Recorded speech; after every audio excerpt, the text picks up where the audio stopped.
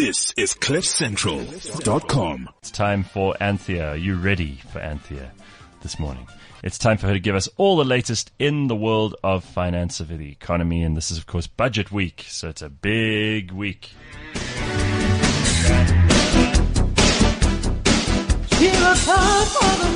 People still love this one, Anthea, where you're singing. It's the best. So, it is budget week, so where is Tito going to get more money? Yeah, Tito's, from you, obviously. Yeah, but how? How's he going to do that? Is he going to go for VAT increases? Is what everyone's talking about? Actually, I doubt he'll put up VAT. You know, it is an election year. VAT is very unpopular with your voters, so I doubt he'll do that. He's probably going to look at some soft taxes again. So your fuel levy, your CGT, maybe dividend tax.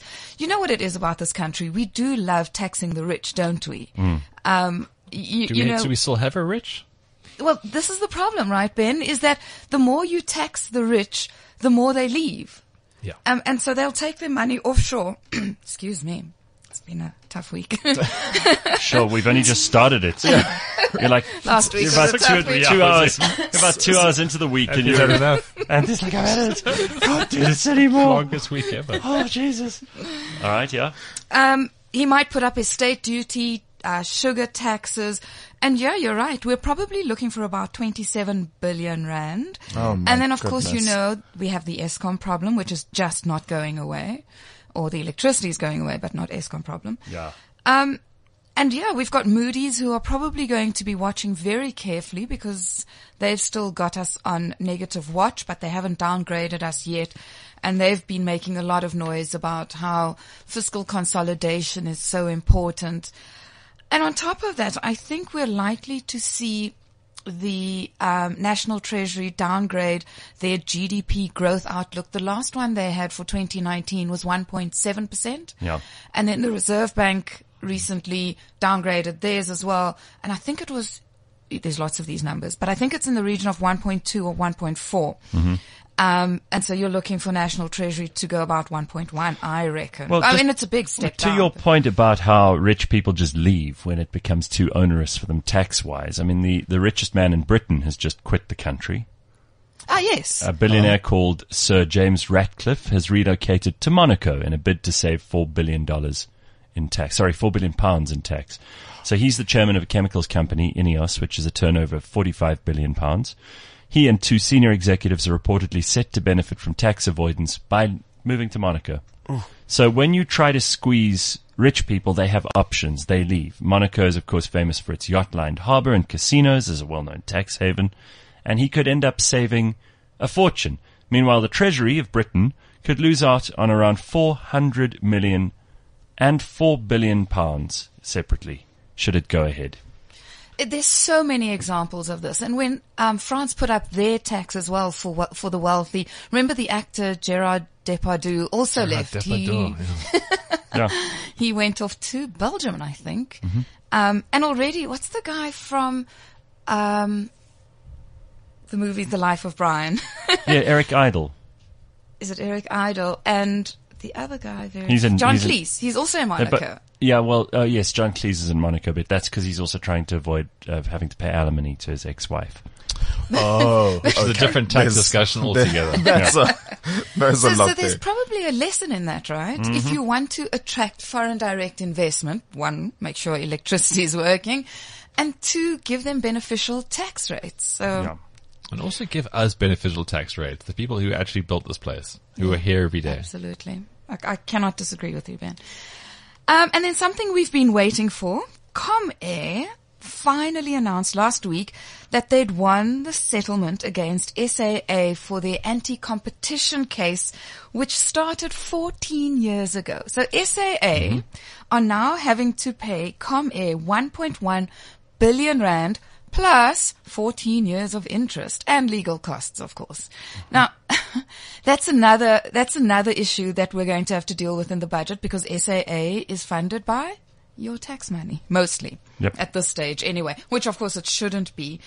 So SAA start paying at the end of this month. They've got 3 years to pay the total cost. And then no surprise, Comair's share was up as much as 31% on Friday. That's because the settlement is close to half their market cap. So half the value of the company paid by SAA. And then it closed about 21% higher, but that was mostly due to profit taking, which occurred. If the share's up 31%, of course, people who are holding are going to sell. Yeah. And then another share that jumped it jumped on Friday, but in fact it was down earlier on the week. Mm-hmm. In the week, it was down 25%, I think Monday or Tuesday, because news came out that Microsoft had cancelled 2 of its reseller agreements with EOH. This is the IT company. Oh, really? It was big news. I mean, it was kind of no explanation given really was how that went. And so, of course, EOH are still going to be able to provide Microsoft product, but they're now going to have to buy it through an intermediary, which means that'll squeeze their margins.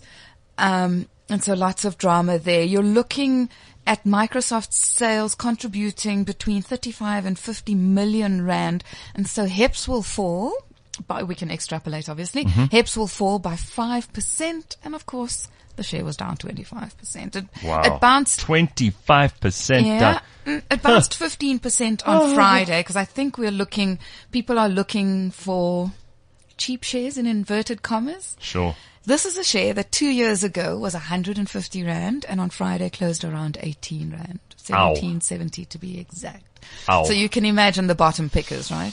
Mm. But you know what they say, Ben, in our industry, only monkeys pick bottoms. Oh, Oh. okay. And then the private So poetic schools. and lovely. Very. Almost like what BSDs. And the private school business Cura released a great set of results last week. Yeah, that is such a good business to be in at the moment because public education is just so disgusting. So that you're basically writing your own check basically, yes. if you're in private education and you're providing people with a service they love, they're willing to pay for. Well, this is interesting, Gareth, because the number of learners increased by 12%, but anecdotally, I'm hearing that people can't afford to keep their children in these semi-private schools because they're putting up school fees by almost double inflation. In fact, almost triple inflation. It's a supply and demand thing. There just Absolutely. aren't enough private education institutions, so they can push up the price. Yeah, and obviously things are growing. Our headline earnings per share was up 23%. I think this is probably still a good share to own going into the future, even though consumers are under pressure. You're right. It's a supply and demand, and there's not enough supply and a lot of demand. And also, the business is managing to hold on to kind of their margin quite significantly by increasing school fees and not spending that much on capex. And the question, of course, is can they expand as much? And of course, the other thing, when you think about a schooling business, you kind of, let's say you start at grade, whatever standard 6 is, high school. It'll take 4 years for that school to fill up. So as the business grows, the school actually fills up. Mm-hmm. And then what these school businesses are doing as well is they're moving into tertiary education. So now you've got previously where you had kind of the early starters growing with the school grows, if you know what I Sure, mean. of course. Yeah. And then you take them through university as well. There you go. It's great. And then Dis-Chem put out a trading update, top line growth of 10.7%, a little bit softer than we expected, even though it was particularly good. But Dis-Chem have had this issue with the strike in December. So their staff were striking and they burnt down one of the warehouses. I'd say growth in the business still very good, and on an adjusted basis not bad despite the tough trading environment. And so it's another share that I'd really actually still want to hold. All right. And what else is there? And then lastly, Discovery put out a trading update, much weaker than expected, profit falling around 4%, but mainly that's due to costs associated with the launch of the Discovery Bank, of course, which we're all very excited about, and Vitality Invest in the UK, which they're starting up. Balance sheet still remains very well capitalized, especially after they've implemented technical new accounting measures and they were able to release quite a big sum of money from their balance sheet. You know how they banks and insurances have to hold a certain amount of cash Sure. to cover claims against. In fact, so do we as asset managers, in case there are any claims against the institution. But from accounting practices for Discovery, they've now managed to release quite a big portion of this cash. And so, yeah, still going strong is our Discovery. Cool. Well, Very good for impressive. them. Sure. So shall we speak on Thursday about the budget, maybe, if there's Please, anything interesting? let's. No, I think a lot of people would be fascinated to hear what your insights there might be. I think there's a lot going on, and Tito's got a lot of balls to juggle, so it would be a good idea for us to catch up then. All right. Have a good week, guys. Thank you so much, Anthea Gardner. The Money Shot. Very nice. This is CliffCentral.com.